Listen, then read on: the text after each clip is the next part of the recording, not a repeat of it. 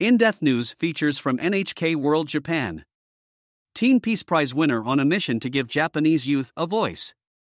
Kawasaki Rena has made history as the first Japanese recipient of the International Children's Peace Prize. The 17-year-old was recognized for giving young people in her country a political voice.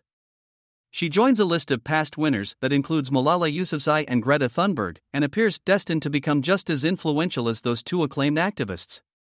The Amsterdam-based organization Kids' Rights awards the International Children's Peace Prize annually to a child who has fought for the rights of other children. Kawasaki Rena was chosen in 2022 from 175 candidates. The award ceremony took place in The Hague last November.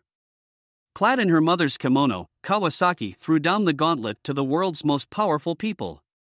"I'm dedicating my life to changing governmental systems to reflect the diverse world we live in," she declared, "and to make sure nobody feels hopeless in our political system again. World leaders, it's your time to follow." Kawasaki was 8 years old when she read a picture book about Japanese people who were sending used school bags to Afghanistan. She realized there were children elsewhere who couldn't access education because of conflict or poverty. And she soon learned that Japan was far from perfect. After seeing that young people in her country had trouble expressing their views on social issues, she decided to act. At 14, Kawasaki set up a local branch of Earth Guardians, an international NGO that brings together young people for climate action. She also launched an online platform to connect schools and local politicians, allowing young people to express their concerns about issues such as education and the environment. In 2021, Kawasaki created an online portal where young people in the city of Niihama in western Japan could sound off about local political issues. It was hailed as a resounding success. City officials say more than 800 people took part. Many of them said they were worried about climate change and called for more action from their local leaders. Kawasaki has taken it upon herself to reflect these views in a role she recently took up at a Japanese biofuel company. As the firm's chief future officer, she helps develop a new orientation program for recruits. Connecting the generations. You'd be forgiven for thinking Kawasaki has Japan's corporate and political seniors quaking their boots. But she doesn't frame her work as young versus old or us versus them.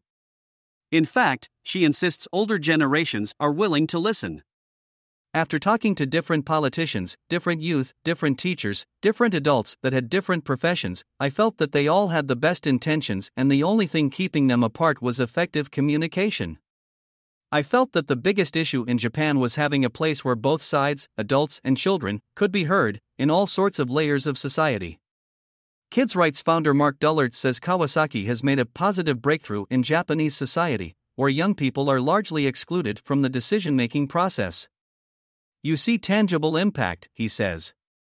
"Things are happening. She inspires people. I think she's an extraordinary youth pioneer, giving the youth of Japan a voice. And I dare to call it historic. Making a difference in Tokyo." Kawasaki is now working with the Tokyo government on a project to redevelop the Japanese capital's Bay Area and make the city more sustainable. Officials say the initiative could reap benefits for all of the 37 million people living in the greater Tokyo area. And for Kawasaki, that means not only involving as many children as possible, but also keeping them much better informed about their futures. "My goal is to create a long-term system within the Japanese government, so that youth can propose their ideas and can actually see the process in which that idea is going to be processed," she says. Kawasaki says she tried to use her acceptance speech in The Hague to deliver a message of hope to her country.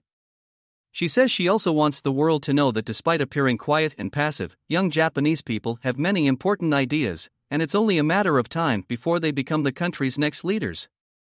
Yoshida Mayu, NHK World Correspondent.